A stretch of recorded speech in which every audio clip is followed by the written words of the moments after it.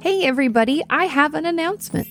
My new book, Traumatized, is available for pre-order now.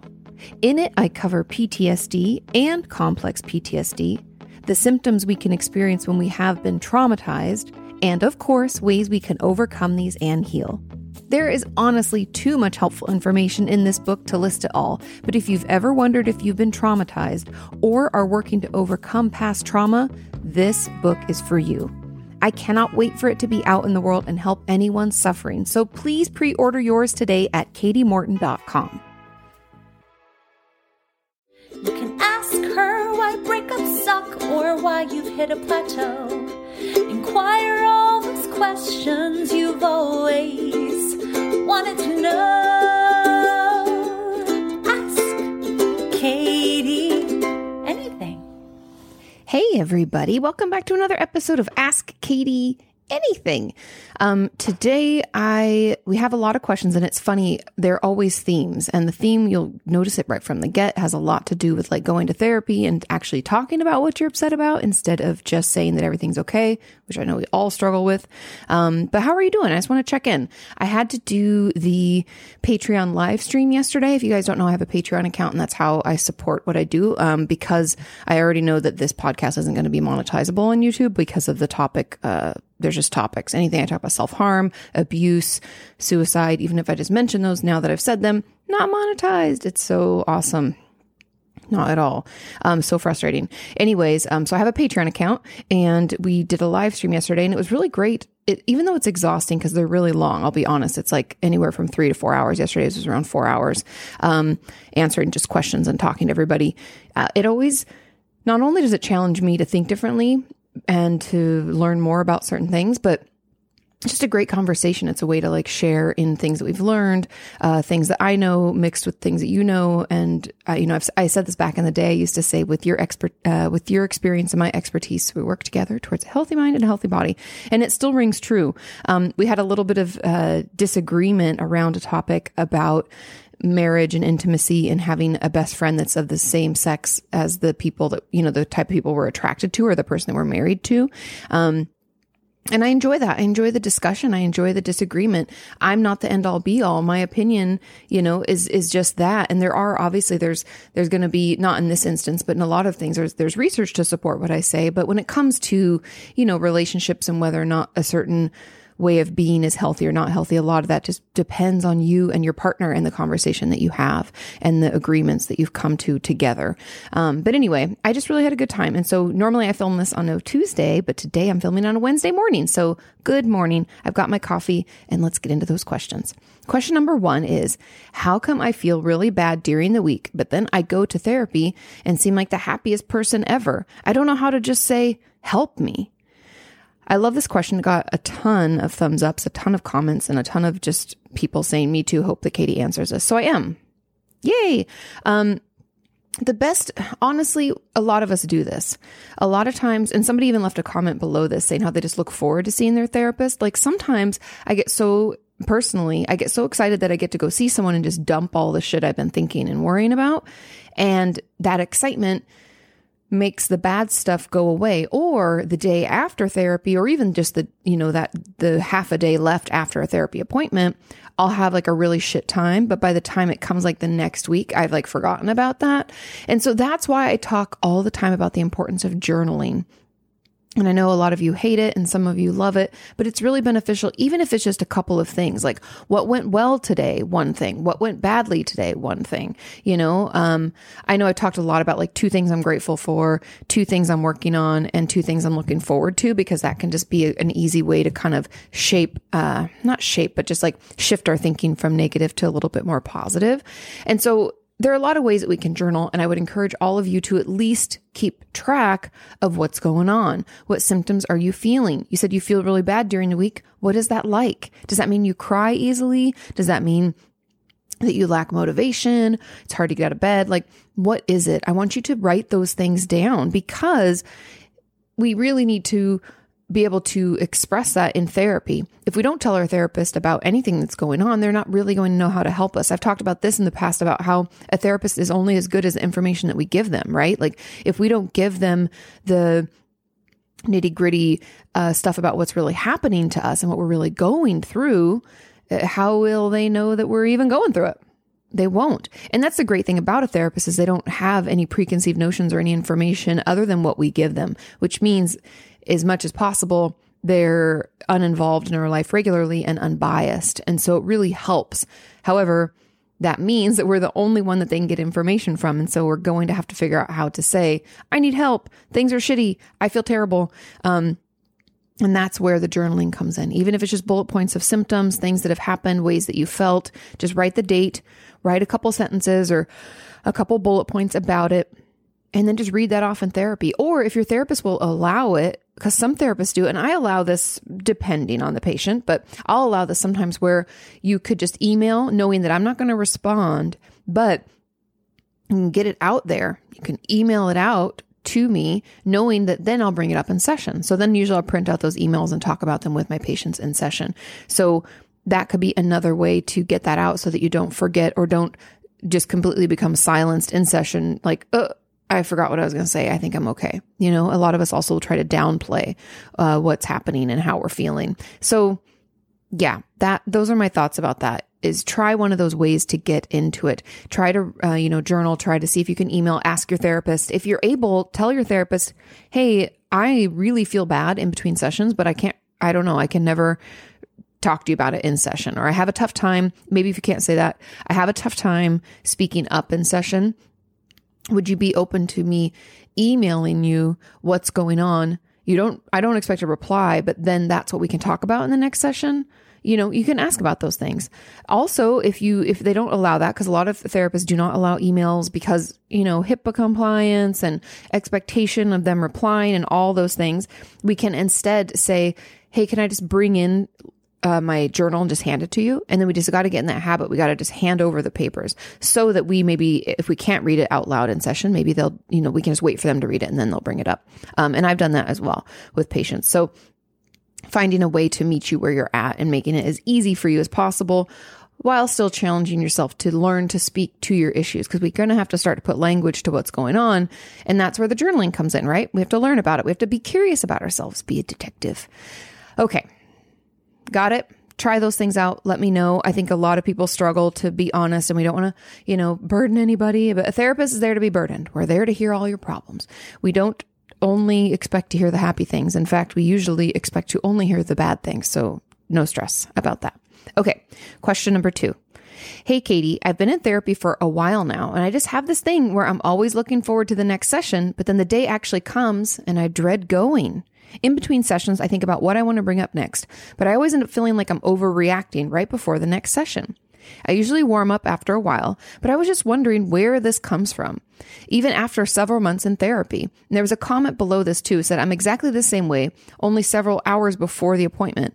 I completely blank on everything I wanted to talk about, is lost. Even when I write down bullet topics to address, I convince myself that they're trivial things and I won't say anything during my session.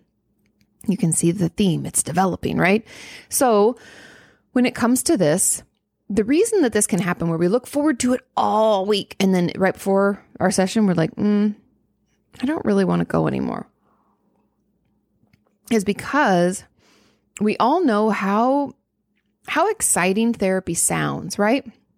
We all know how hopeful it can feel, or how hopeful we can imagine it to be, right? Like a lot of people assume that therapy means that things will just be fixed, like the therapist will fix us. Presto fixo. Unfortunately, that's not true. But a lot of us can have that feeling like, oh my God, it's going to be great. I'm going to get to talk about everything. I'm going to get some insight, and we're able to look forward to it. But when it comes time, we're reminded of the fact that we have to talk about our shit. We have to be challenged and answer questions, and we have to do our homework. And there's a lot more that goes into it. And that vulnerability that's going to come along with a real therapy session is fucking uncomfortable, right? That's not something that we want to do. Vulnerability, people don't like it, right? And so that would be my guess as to why this is happening, is thinking about the help we're going to receive and the support that we're going to get from therapy. Exciting, wonderful. The realization that we're going to have to be vulnerable and share things that we maybe aren't comfortable with and do things that are difficult, uncomfortable, and then we can dread it. ugh. And so as it gets closer, that realization, I believe that would be my hypothesis. But you let us know in those comments, like if that's not true. The way to overcome this is honestly to bring it up with your therapist. I know that might be hard, but sometimes it's easier to not talk about ourselves, but instead to talk about our therapeutic process. So I would encourage you to then, in your next session with your therapist, bring it up with them and say, I've been having a tough time getting into therapy. Like say all week I look forward to it and I think about all the things that I want to talk about. But when it gets close, I dread coming in. And I hate that I do because I know that it's going to be helpful. I don't know where that's coming from. And, and you could even say like, and then I feel like I'm overreacting. And so even the things that I thought I might want to talk about, I end up thinking that they're not actually, they're really trivial. And so I don't want to bring them up. I don't know why this is happening. If you're able to get that out, that is super beneficial. If you're able to write that out, again, going back to that first question, if you're able to write it out and get it over to them, that gives us a lot of information. Oftentimes I tell my patients, like if let's say we're not making any progress and it's been a couple of weeks, I always just bring up that fact. I don't want to talk about, let's say the issue is I struggle to talk about my trauma and I end up dissociating and shutting down and we're having a tough time getting through that. Okay. Instead of bringing up that, because obviously it's triggering, obviously talking about trauma is fucking hard and nobody wants to do it. And we know that. I know that. I'm not going to bring that up. Instead, I'm going to say, it seems to me it's been hard for you to stay present in therapy. Why don't we just try some different grounding techniques and you let me know what you want me to do when you dissociate when you're here. And so we kind of go in a side door. Again, it's like we might get around to that trauma. We might get into talking about it and what is triggering. Maybe. That's not always the goal, but the goal is to continue the conversation and continue helping you move forward and helping you make progress, even if it's just us gathering more information. Because a lot of times in therapy, we think, it's direct, right? Okay, so we have depression. We want to attack the depression, want to recognize the symptoms, get them maybe to see a psychiatrist, see if that is helpful. Then we want, we're going to do these things. But there's all these roadblocks. It's like a maze. It's not just a highway. So we have to, we're going to take a right here and we're going to try to talk about a little bit about the sleep because that seems to be the most bothersome right now. Do you see what I mean? And then maybe we'll talk about how it's difficult for them to do much. So let's try to make the homework, instead of it being journaling, let's make the homework shower and eat. And so we're just we're finding our way. We're finding a sneakier way to get into the problem and I've talked about this a lot, like breaking into the house. Like sometimes we try to go right in the front door and we're met with too many defense mechanisms. Like the person that's asking this question, my assumption is that their defense mechanism is, I'm not sick enough. I don't deserve to get care. I feel too overwhelmed to talk about things in therapy. And then I'm overreacting. I don't actually need it, something to that effect. Or therapy's too scary. I can't say these things out loud, whatever it is. So we run into these defense mechanisms when we try to come in the front door. So instead we could just talk about the fact that it's hard for you to open up. And, I'm curious what you think the week prior to therapy, what those thoughts are like versus like the day before. And we can ask different questions without asking directly. And we're kind of like trying to sneak in the back door or a side window that's left cracked. And so we're just trying to find a way to break in. And sometimes just talking about the issue that we're having in therapy, not the issue that we're not bringing up, can open some of those doors and windows and we can get in. And I don't know if that makes sense. You guys let me know. But that's how I think about it, is sometimes we can get our defenses down. We can relax by just not talking directly about the thing that we're having a tough time talking about. And I mean, it makes sense if you think about it that way. If I'm really defensive about anyone bringing up stuff about my family, and I find myself digging my heels in and holding my ground and shutting down or dissociating or whatever it is that I do, right? Whatever defense mechanism I have. Then if someone doesn't ask me about my family, but they ask me more about me growing up and how that relates to what I'm going through now. And if I've seen patterns like this in the past, or maybe I'm in a bad relationship now, like, have you ever had relationships like that in the past? You can kind of ask other questions that end up guiding you back towards your family without asking about that. And so in a way, it's like we've diffused that bomb. And so I think that could be kind of helpful in this situation where you just talk about the issue instead of directly about what it is that you don't bring up. Talk about the fact that you always think you're overreacting right before session. And yeah. And it's good that you warm up after a while. It could just be anxiety driven as well. A lot of my patients talk about just coming into therapy in and of itself is anxiety provoking. Sitting in the waiting room, waiting for their hour to start makes them nervous. And so, there are some things like that too, that could be part of it. And you could use some resources to help calm your system down. Whether that's breathing techniques, mantras, fidget toys, silly putty, anything like that. And so, yeah. And then I also want to mention, because the comment below this question where they said that even when I write down bullet topics that I want to address, I convince myself they're trivial things and I won't say anything during my session. It sounds a little bit similar, but it also begs the question of self-worth and confidence, because it kind of, to me, that statement, it could be the same thing, but it could also be, I just don't believe that I'm worth getting better. It could be shame driven. Something so wrong with me that it's not even worth it. It might not be because they said the trivial things. So you think that they're not a big enough deal. So again, it's like that downplaying, that invalidating that we're doing to ourselves. So we're already invalidating our own experience, telling ourselves that it's not an issue, even though we already thought it was. And so I would encourage this person, since you're already writing things down, give that to the therapist. Don't try to read it. Just try to give it to your therapist and see if that kind of circumvents it. And then just noticing the way that we're talking to ourselves. I talk about this all the time, how important that conversation that we have inside our brain about ourselves and our situation is critical to our, I don't even know if you want to call it recovery, but to our own healing and progress and process. And so if we can pay attention to that conversation, because that conversation, when you're convincing yourself that these are trivial things, I'm sure it's a pretty shitty conversation. You're like, oh, I felt super depressed and thought about suicide the other day. Oh, that's not a big deal. You don't need to bring that up in therapy. You're overreacting. It lasted for like a minute. Come on.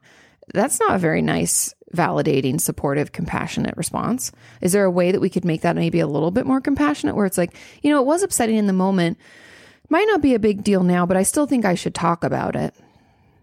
Okay. It doesn't mean it's a big deal, but maybe we should tell our therapist and let them decide. Maybe we should leave it up to the professionals. I don't know. Maybe that's a way you can talk yourself out of it. But I think that having those better, healthier conversations with ourselves, as well as giving over those bullet points to your therapist, could really help. Okay, moving on to question number 3. Hi, Katie. What do therapists think of adults who self-harm? I know your opinion might not be representative of all therapists, but I just wanted to hear your thoughts on it. Thank you for all that you do. Of course. I know there's this stigma out in the world that people think that self-injury only occurs in like teenage girls even. I've heard that a lot. It's just not true. By and large, I've had patients all across the spectrum, women in their 50s, men in their 40s, teenage boys, teenage girls. I've had the whole spectrum of people self-injuring, because the thing about self-harm is it's no different than alcoholism or eating disorders or drug addiction. It's a way to cope with what's happening in our life. It's a way for us to numb out and check out from all that we may be feeling or experiencing. And it's often the only way we know how to cope, because no one modeled healthy behavior.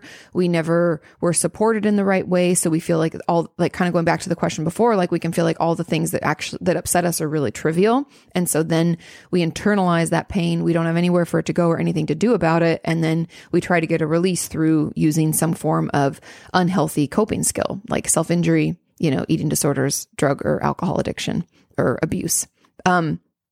And so my thoughts about an adult who self-harms is that they probably haven't been able to find the right kind of support and understanding to overcome it, or maybe have never been in therapy for it. Because the thing about, as we get older, all that says to me is that it depends on why, like the root of the cause, because I've even had patients who didn't even start self-injuring until they were much older. But if we've been self-injuring for a really long time, then I'm curious, like, have you been in therapy before? Why didn't that work? What do we think the cause of this is? When did it start? Those are all questions that I'm going to get at. And I don't know. I don't really think of it any differently. A patient who self-injures is just a patient who self-injures. And I need to figure out where the urge comes from, what the root of that cause is. Is it based in trauma? Is it based in I'm not that abuse isn't trauma, but like childhood abuse, is it based in like an assault that happened recently? Where did it come from? Did our whole life explode? Like, was our spouse cheating on us and they divorced us and we had to move out of our home and everything was just in disarray and maybe we were broke? I don't know. Like, what happened? So I'm curious a lot about that. And then we just have to figure out what steps we can take, what other coping skills we can use to replace it, and how can we work to heal the original wound that was a catalyst to this behavior. Does that make sense? So I'm always just trying to find the root of the root. Like, where'd this urge come from? Why is it here? How long has it been here? When did it start? All of that stuff. And then we heal that wound. And then the reason that the self-injury urges still exist isn't there. And so there's no need for it to still be happening, if that makes sense. And so those are really my thoughts. I mean, I do want to recognize that I know a lot of therapists don't know shit about it. They don't understand self-injury. I had to fight the urge to do. If you guys haven't watched Ozark, I love that show. But one of my characters, Ruth, in that show says, you don't know shit about fuck. And that's what I wanted to say about this is some therapists don't know shit about fuck. They don't understand self-injury. They think that it's always a suicide attempt. They think that it's attention seeking. They think all the things that are super stigmatizing and all myths and lies. And it's really unfortunate.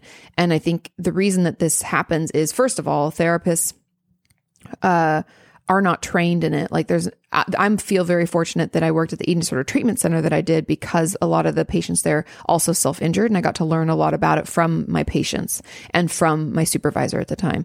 And so that was really the helpful part of it. And that was what I believe has helped me be good at treating this still today. And hearing from my viewers as well, a lot of you have shared your stories so bravely, and that's helped me better understand it. Older therapists, and maybe even younger therapists, although non-suicidal self-injury is in the DSM under the areas that need more research and whatever. And so maybe they're teaching more about it now in school, but by and large, they only teach self-injury as a part of borderline personality disorder.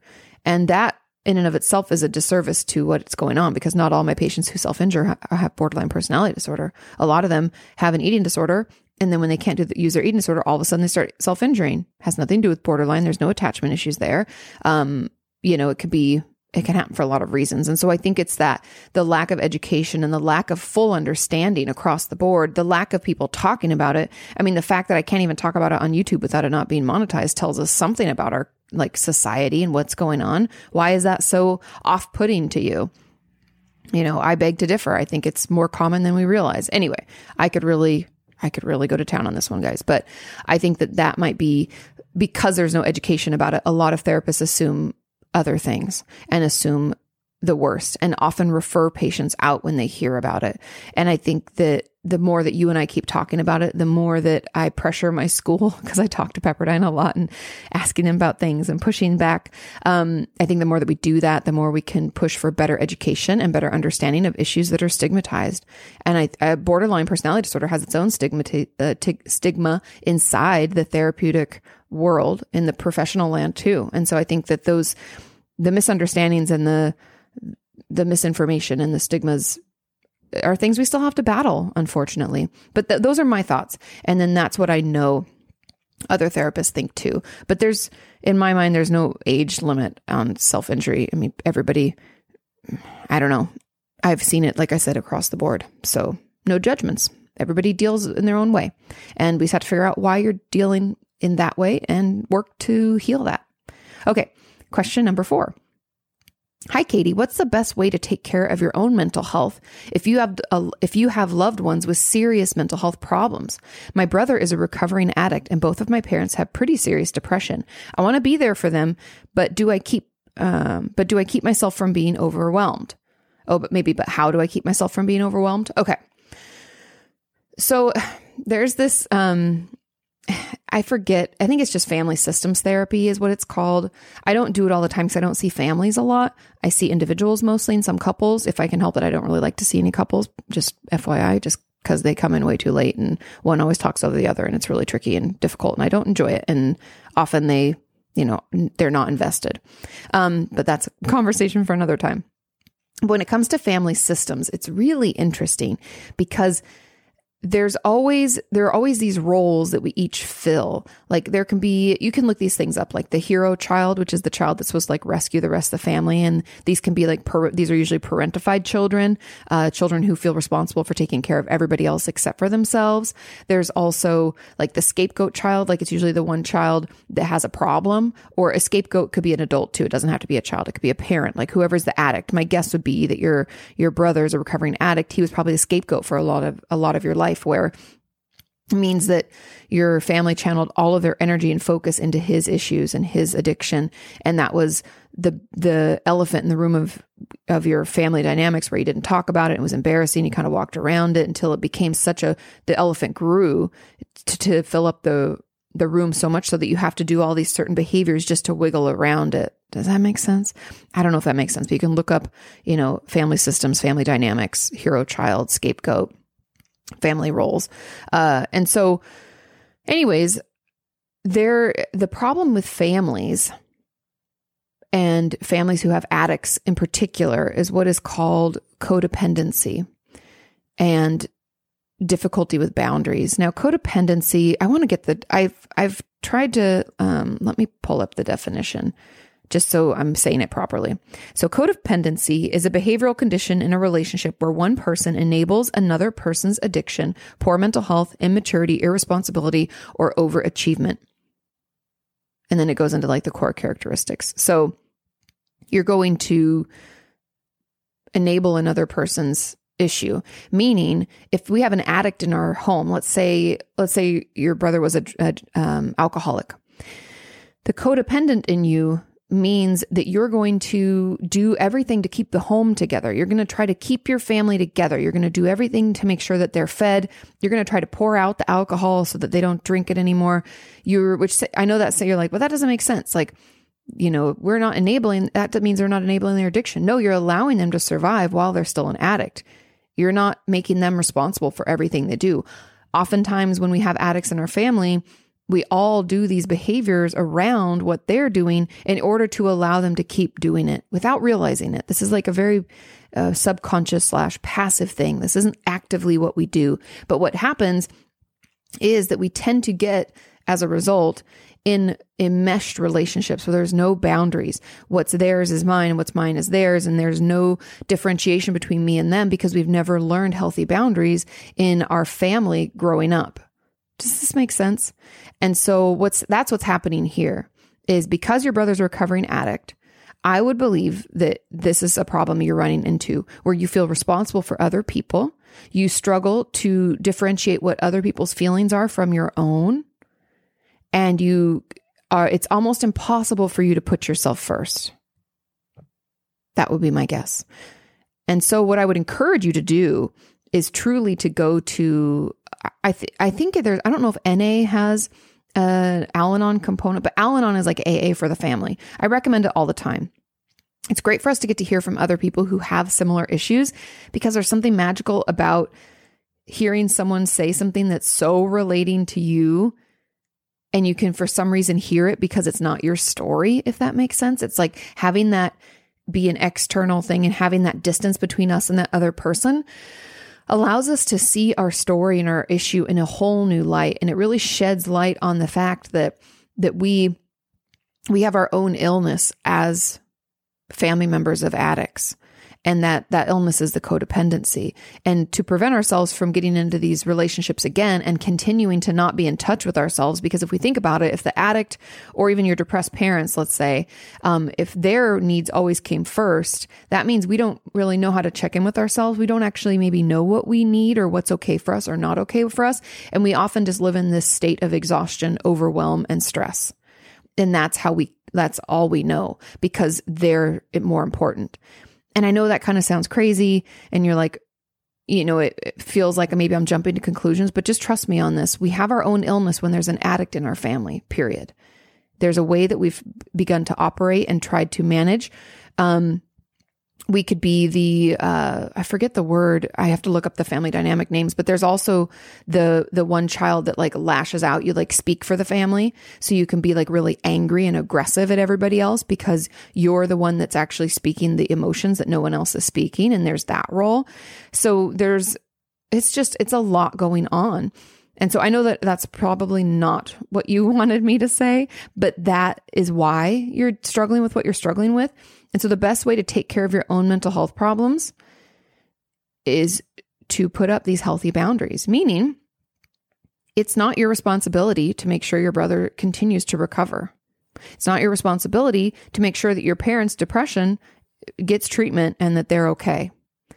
We can care about people and check in on them and not be responsible. And I want you to try to imagine what that line, maybe we journal about what that line would look like. What's the line between me caring and me feeling responsible? Do I feel this like knee-jerk reaction inside of my body telling me that I need to go over there and spend time with them when I know I'm actually pretty tired? Are we able to tap into how we feel? I would encourage you each and every day to maybe just do some bullet points or a little bit of journaling about like, am I tired or energized? Am I hungry? Am I full? Can I name one emotion I'm feeling right now? I don't know. That would be a good start. I just want you to try to learn how to tap into what you need, because we can be there for family and give them a call and see them, I don't know, once a week, depending on how close they live, but maybe once a month. Maybe we talk to them, every so often when it's good for us. If they call us and we are tired, we do not have to pick up. I know that makes you uncomfortable. I know right then you're like, well, what if you're not responsible?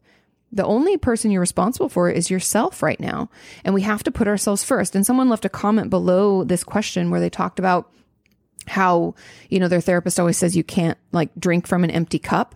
And I've talked about it in the same fashion where I say you can't pour from an empty pitcher. We can't give them what we don't have ourselves. If we don't have compassion, understanding, support, and personal insight, we can't give them that. We're actually not useful to them. And so if we're not able to do it because we need to check in with ourselves and put ourselves first, at least do it knowing that if you don't put yourself first, you're actually no good to anybody else either.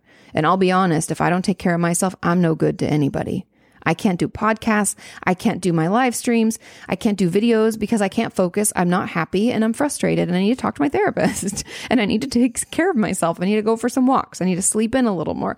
There are things that we're going to have to do to take care of ourselves. It's just basic self-care, basic resiliency building. And so I have a video about resiliency if you want to learn about that. And really the best way to take care of yourself is to put a little distance in between you and your family and do the things, start tapping in to figure out how you're feeling. And then doing some of those I would start with basic self-care, meaning, are we sleeping enough? Are we eating balanced meals at least 3 times a day? Are we showering regularly?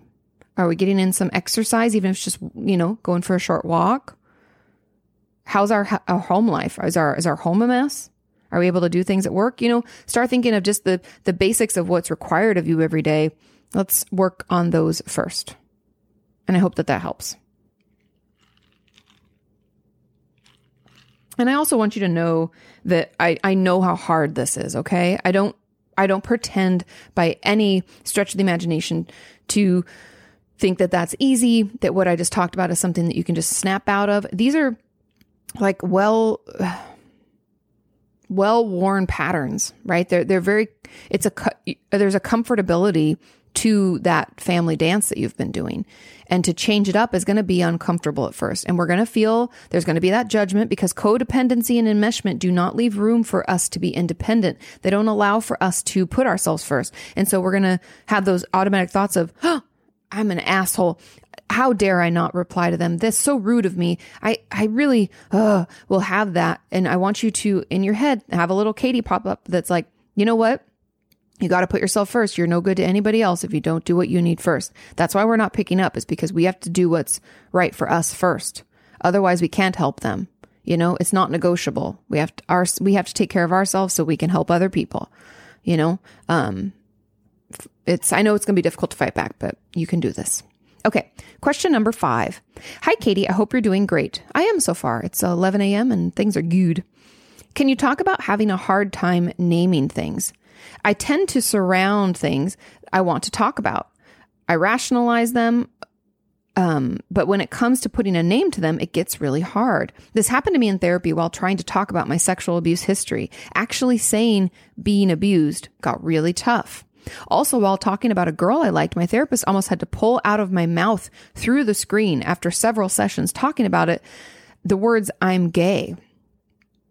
I can kind of talk about those things for hours, but it's really hard for me to name them. It's like making them more real. And even though they are, I think I'm okay with them, specifically being gay, I still struggle a lot. I hope this makes sense. Thanks for everything. Of course it makes sense. I've talked about this a lot, and you're not alone by any stretch of the imagination. First of all, it's got a ton of thumbs ups and a ton of comments, but also this is super common. Putting a name, names have power. There's some kind of clout or force that comes along with using a name. Like, excuse me, I had to burp. Like saying the word rape, saying the word abuse, saying, even for my patients who are having difficulty in their marriages, saying the word divorce when they're like, we're getting a divorce, is hard. Breakups. It sounds silly to say, but some words, because of how emotionally connected they are to us, or how much of our emotions in our life is like rolled up into that word, saying that word just becomes this whole nother level of vulnerability and this whole other level of honesty. And it can be really, really difficult to say it. And it doesn't necessarily mean, like you said, I'm not like ashamed of being gay. So it's not that word itself is bad. It's what it represents. It can have,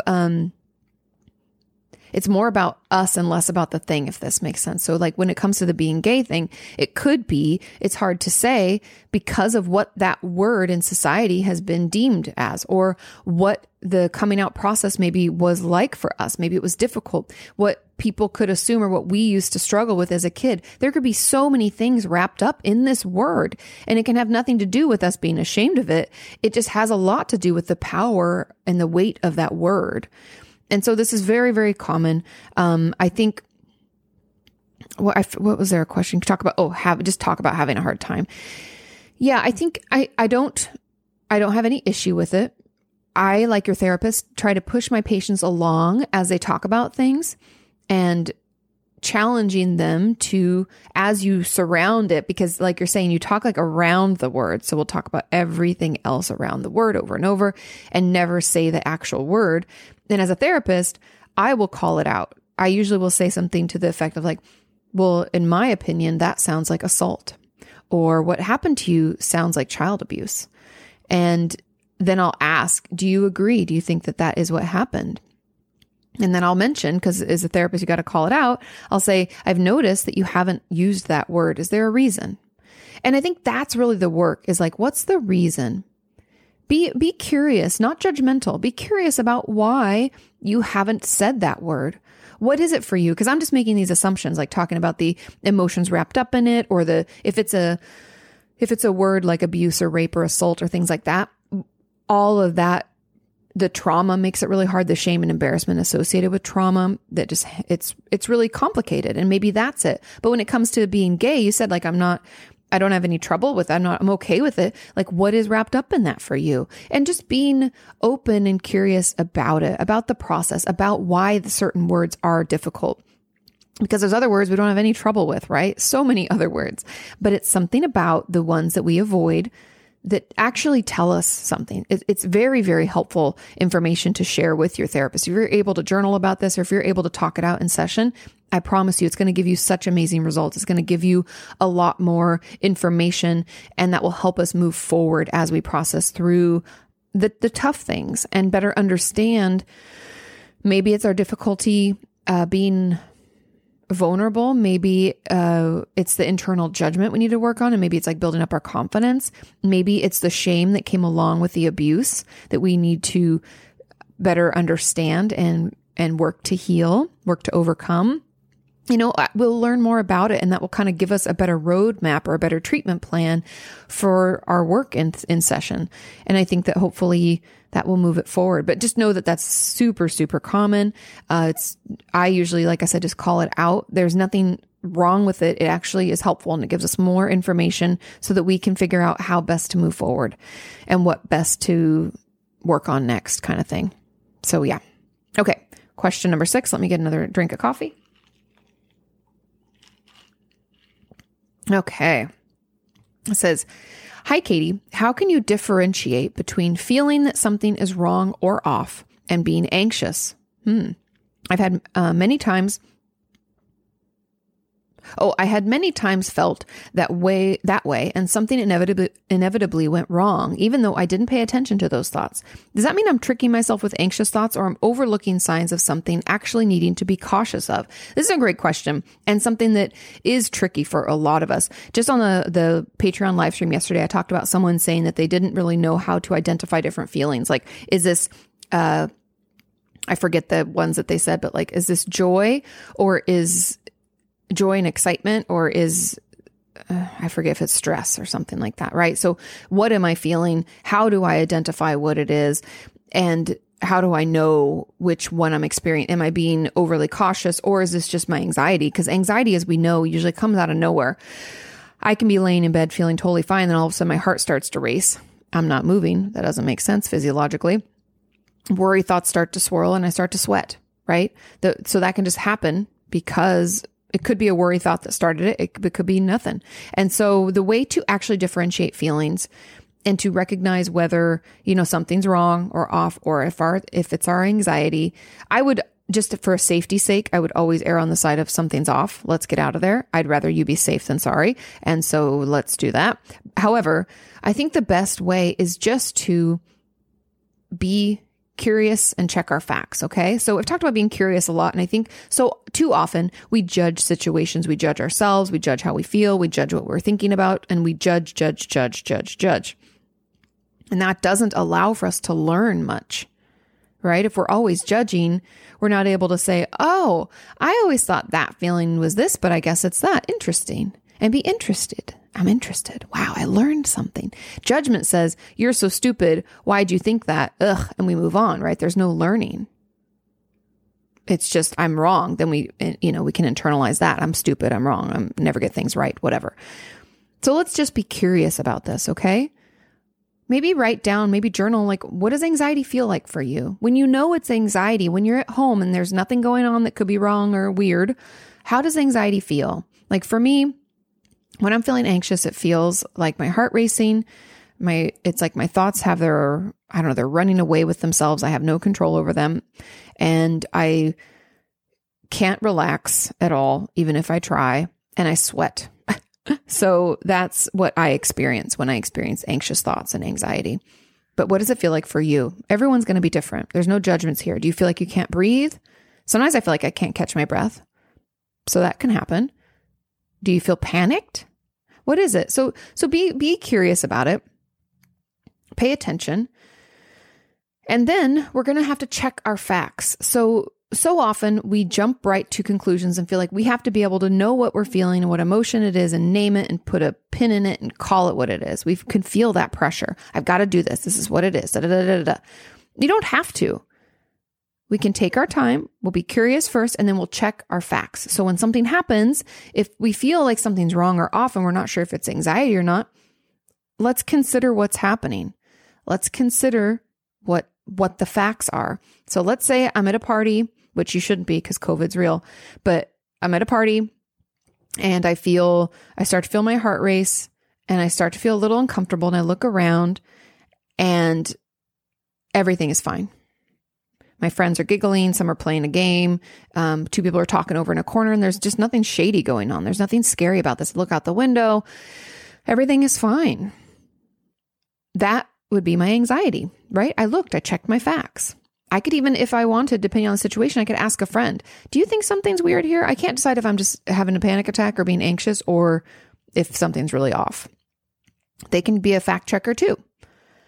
But let's say on the other hand, I'm at a party, and this is a different party, and I start to just feel uncomfortable and off. And then I realize that there's like people in the corner that are like really getting down and dirty with each other, and that makes me uncomfortable. And then I swear some people are like doing drugs, but I don't see it, and I don't like that, and that makes me uncomfortable. And then I realize that my designated driver is like doing shots at the bar, and I'm like, I should probably call myself an Uber. or a lift and get out of here, right? We checked our facts. There's a reason that you feel like something's off or something's weird and not okay. It's not our anxiety, right? We've checked our facts, and then we can leave. And so just take your time with it. Don't feel like you have to always know right away. I know if there's situations where you feel like I could be in danger really quickly, just get out of there. Better safe than sorry. But hopefully we have the time to take a couple of minutes, maybe, 2 to 5 minutes, and we take a gander around. We think and remember about some things that occurred earlier and what's happening. We check those facts and then we make a decision. And as you do this, it's like a new muscle, right? We're practicing it and we're building it up. So know that as it'll be hard at first and maybe you're always going to want to leave and feel like it's anxiety. That's okay. We're just learning. Again, no judgment. We're just being curious. We're just checking our facts, and we're going to get better and better and better at deciding what thing is a fact and what's fiction. But it's just going to take a little while, because also we can make assumptions, right? Well, my friend went away a minute ago. Maybe she's in trouble. I'm talking about the party situation again. I should go check on her. Sure, you can go check on her, but she might have also just gone to the bathroom, but it's not going to hurt to check on her, right? So then we check. It's okay. Okay, I checked that. I'm good. I'm not making an assumption. I checked the facts legitimately. And so anyway, those are just some things. I think that will kind of help you figure out and slowly get better at differentiating between, like, is something wrong or off, or being anxious, or any other feeling. Like I said yesterday at the Patreon live stream, someone was talking about this as well. And they were saying how they're using feelings charts and those aren't helping. And feelings charts will not work when it comes to this, because we aren't sure what it is. So we have to be curious and check our facts and get to know ourselves better. And then the feelings charts will start to work. If we can't differentiate between things, we can't write down what it is, right? We can't circle it on a feelings chart because we don't know. So that's okay. Not everything is going to work for everybody. So don't feel like you have to make everything work. We can just be curious and check those facts. Okay. Let's get a little sip of water and then we'll get into question number 7. And I thought I had 10 questions, you guys. I do this sometimes. But one of the questions, because there was an enter in the way that they asked it, I didn't catch it. And so it said I had 10, but we only have 9 today, and I apologize. Okay. Question number 7 says, "Hey, Katie, I hope you're having a great week. Does an eating disorder have to be about body image and your weight? I've recently been struggling with anxiety and depression, but lately for about a month, I am never hungry. Or I'll try to eat something and the smell will put me off from eating it so that I won't eat anything. Or I'll take a couple of bites of food and be content and not eat anymore. In my head, it's not a body image issue at all. I don't know why this is happening, but my GP seems to think that I'm starving myself and I may have an eating disorder. Am I in denial?" Okay. So a lot of eating disorders have nothing to do with body image. I'm just going to throw that out there. Not all eating disorders have anything to do with body image. A lot of my patients who struggle with any eating disorder across the board, this isn't just one type of eating disorder. Some of my anorexic patients it's not that they think that they're overweight or they care how they look or they focus in on their thighs or their stomach or their butt or their arms or what have you. It's not always about that. And that's not a required symptom. Okay. So no, eating disorders not always have to be about body image or weight, because the part of the diagnostic criteria, and I don't even want to pull it out because I think a lot of ways eating disorder diagnostic criteria is so limiting. And then if we don't fit into one, then we are into OSFED, otherwise specified feeding or eating disorder. And I hate that diagnosis. It just doesn't, it's like a catch-all. And then then the eating disorder takes that information. It's like, well, you're not sick enough. It's bullshit. And I get frustrated. But at least binge eating disorder was added because that is an issue that I haven't been able to get insurances to cover for years, and it really pisses me off. Okay. Rant over. Moving into the question, does an eating disorder have to be about body image and weight? No. The way to know if we have an eating disorder is pretty simple. Do we spend most of our time, meaning I would just even say over 50% of our day is spent thinking about food, either trying to eat it, trying to not eat it, trying to use our behaviors in some way or another, anything relating to food or eating disorder behavior, meaning if we purge, whether that's using laxatives, whether that's actual throwing up, whether that's through exercise, we can purge in a lot of different ways, you guys. So are we focusing on purging? Are we focusing on compensatory behaviors like the exercise and stuff? Are we focused on getting the food that we want to have our binge? Are we focused on getting people to leave our apartment so we have the space and time and the privacy to do the things we want to do for our eating disorder? Like all of that is eating disorder behavior and eating disorder thought and eating disorder process. And I'll even go as far as to say, if we just think about food, getting food, not getting food, eating food, not eating food for more than 50% of our day, it's an eating disorder. I don't think about food until I'm making it. It's like if I'm like, I had breakfast right before I did this. So I'm not hungry at the time. Like I'm satiated, right? I had my eggs and toast and I'm happy and I have my coffee.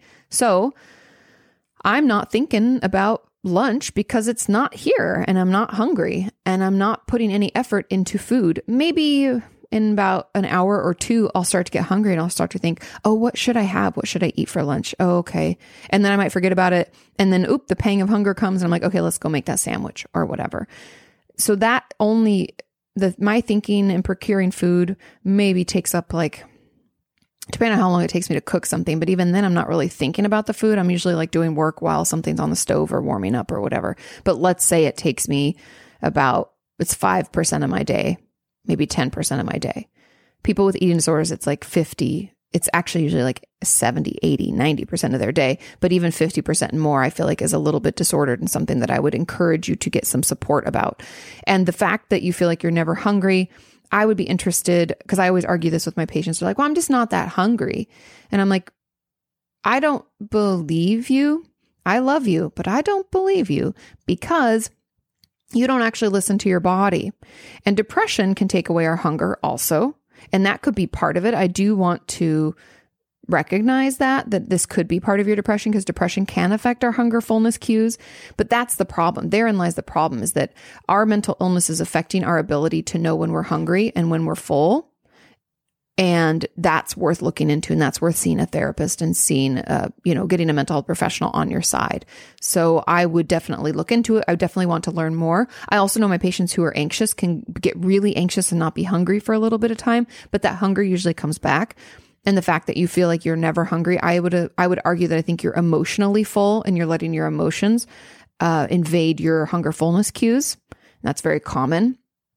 And so I think seeing a dietitian and getting on a meal plan would help keep you, better, not better regulated, but just on point, so that even if you're not hungry, because I'll let you know, most of my patients that are recovering from an eating disorder are not able to recognize their hunger fullness cues in a real way. And that's why we have them follow meal plans for quite a little while. And if me even saying that you need to follow a meal plan and eat 3 meals and snacks every day sends you into a tailspin, more evidence that it's an eating disorder. So throw that out there, because I can just sense it, that if how your brain could be working. And that's how my patients' brains work. But yeah, taking a couple of bites and being content is not normal. And being super sensitive to smell and stuff, that happens from some people. But I think that a lot of it has to do with eating disorders or maybe your depression, like I said. But not ever being hungry is very suspicious for me. And I would want you to tap into how you're feeling emotionally. Are you feeling overwhelmed emotionally? Because a lot of times that's what will push us over the edge. And that's what will make it hard for us to check in with our own hunger fullness cues and stuff like that. And that's why it's an eating disorder. But anyway, they don't always have to be about body image and weight. Eating disorders are really just us focusing on the food because we don't want to focus on anything else. And that's just what it is. That's why I talk about them as coping skills, right? Because if I focus on eating or not eating, I don't have to focus on the fact that I've been having flashbacks lately, or that my life feels out of control, or that my roommate is a jerk, or, I just don't have to deal with any of life's real issues if I focus on food. And that's why it's a coping skill. Okay. Question number 8. Hi, Katie. How do we stop avoiding things and at the same time start to listen to what we want more? How do we stop avoiding things? And at the same time, okay. I have complex PTSD and am a big avoider. So I'm told by my treatment team that I should be more gentle with myself, but also that I should stop avoiding things, which doesn't make sense to me. Normally, I try to do things and can't. And when I can't, I get angry at myself. Okay, that's the problem. Okay. Now, how am I supposed to be understanding afterwards? But I don't... but now I'm supposed to be understanding afterwards, but I don't get that. How am I supposed to change my behavior if I'm nice to me after doing the wrong thing? When should we push ourselves harder? And when should we allow ourselves to not be perfect? Both my counselor and therapist couldn't answer it. So I'd be grateful for your input or anyone else's. Okay. So love this question because you answered it yourself without realizing. So yes, you are supposed to be understanding afterwards because, and back to what you'd said here, when should we push ourselves harder? When should we allow ourselves to not be perfect? We should always allow ourselves to not be perfect. Okay? Always. Every single time. We are not perfect. We're human. It's part of the human condition. We fuck up. We do things wrong. It's okay. That's where that compassion and understanding comes from. Even if you can't do things, the fact that you tried is all that matters. You have to talk about that in therapy. I really tried and I couldn't, and this is what held me back. And it was really frustrating. We can be frustrated and not judgmental. The self-hatred that you're allowing to live in your brain, the judgment and the shit talking isn't making things feel better. It isn't helping you at all. It's actually making you feel worse, right? And it can hold you back a little bit more. And so that's really what's happening here. And that's what they're really talking about is instead of feeling like you have to be perfect, because you're not doing the wrong thing. You're just trying to do something that's really difficult and you're not always able to. Okay? You're trying to do something difficult and you're not always able to. No one is perfect. So what I would encourage you to come up with are some compassionate and patient statements that you can say to yourself when things don't work out. You could even imagine you're saying it to a really close friend. What would you say to me if you gave me homework and I came back and was like, I really tried to like talk nicer to myself about this thing and I just failed. I spiraled into a pit of despair and then I just cried and went to sleep and I just feel so shitty about it. What would you say? Well, at least you tried. That gives us more information. I think that maybe that's a little bit, we're moving too quickly. Let's take a step back. Are there things that we can do to take care of your basic self-care? We have to have these better conversations. I want you to come up with some things that are better conversations, things you can say to yourself when you're not perfect, which spoilers is every time. We're just not perfect. That's not how this works. And I know that in our trauma response, we have a lot of, I've said this earlier, but we have a lot of shame and embarrassment. And shame, if you don't know, is a very different emotion from just embarrassment or guilt. Shame is something's wrong. I'm so broken. I'm unfixable. Like something inside of me is just wrong. I am wrong, right? Guilt is I did something wrong. I feel bad about that. Embarrassment is I wish I hadn't done that thing. I'm embarrassed that people saw that, or I'm embarrassed that I did that thing. Shame is I'm wrong. Does that make sense? I think that's really important because complex PTSD and PTSD in general comes along with a lot of shame, like a whole lot.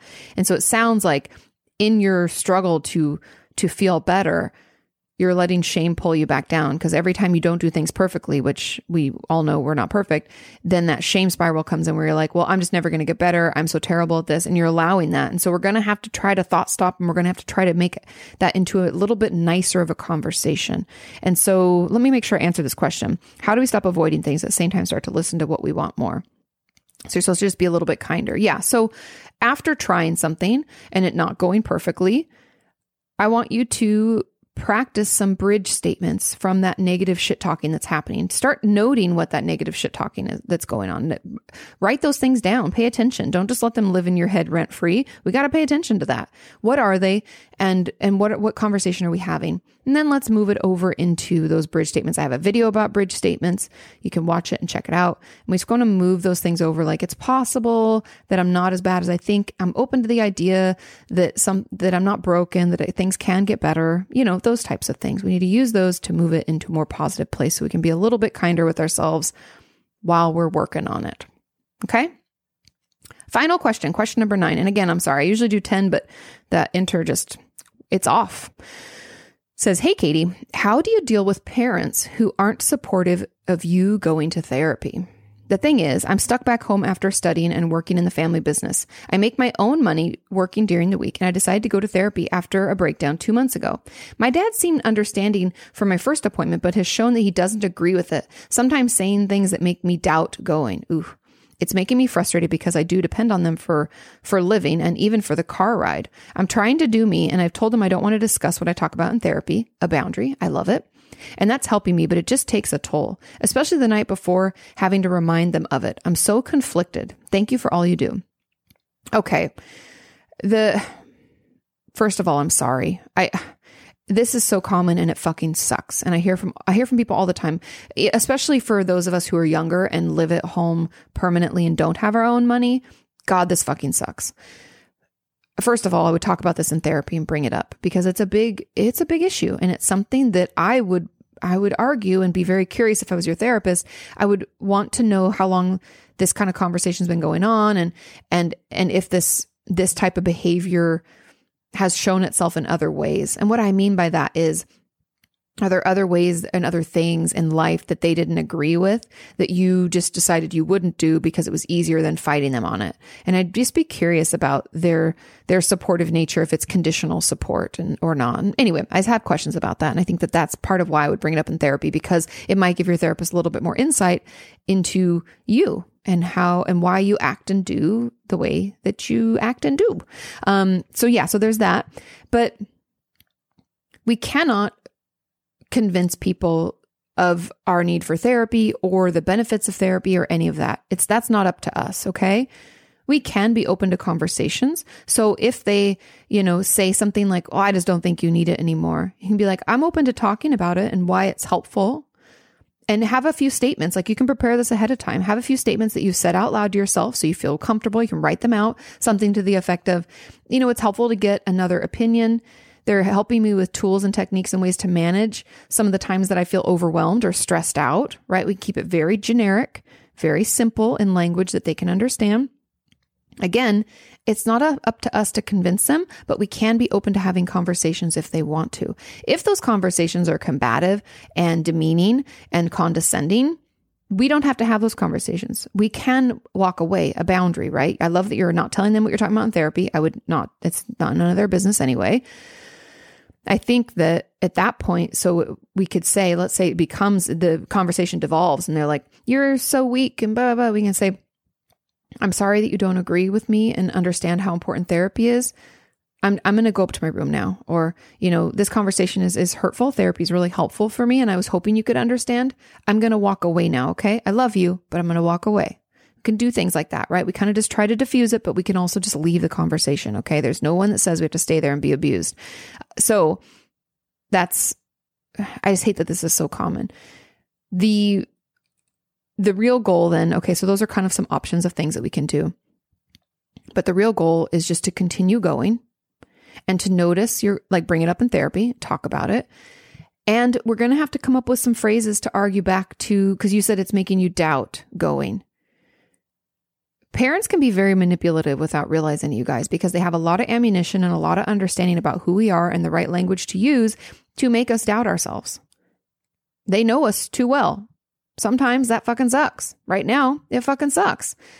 So I would like you to write down the things that he has said that have made you doubt going. And I want you to argue back with some facts. Okay? Because my guess is, just throwing this out there, because this is one of my favorite argue back. I even did this with my grandma, and I'll explain that in a second. But it's like, when did your dad go and get his master's in clinical psychology or his doctorate? Does your dad have a degree in psychology at all? I'm curious. If he doesn't, how does he know? Has your dad ever been in therapy?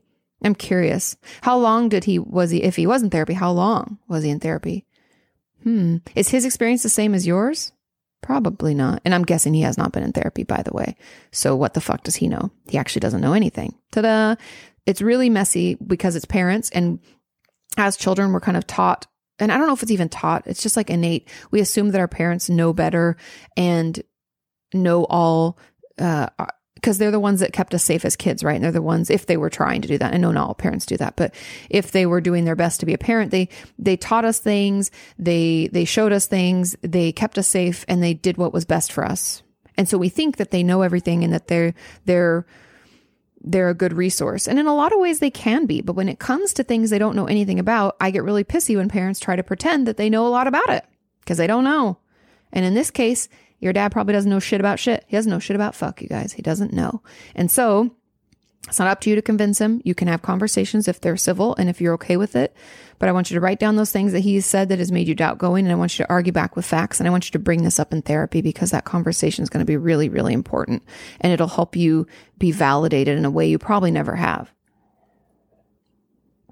Because parents who don't support their children getting help and feeling better.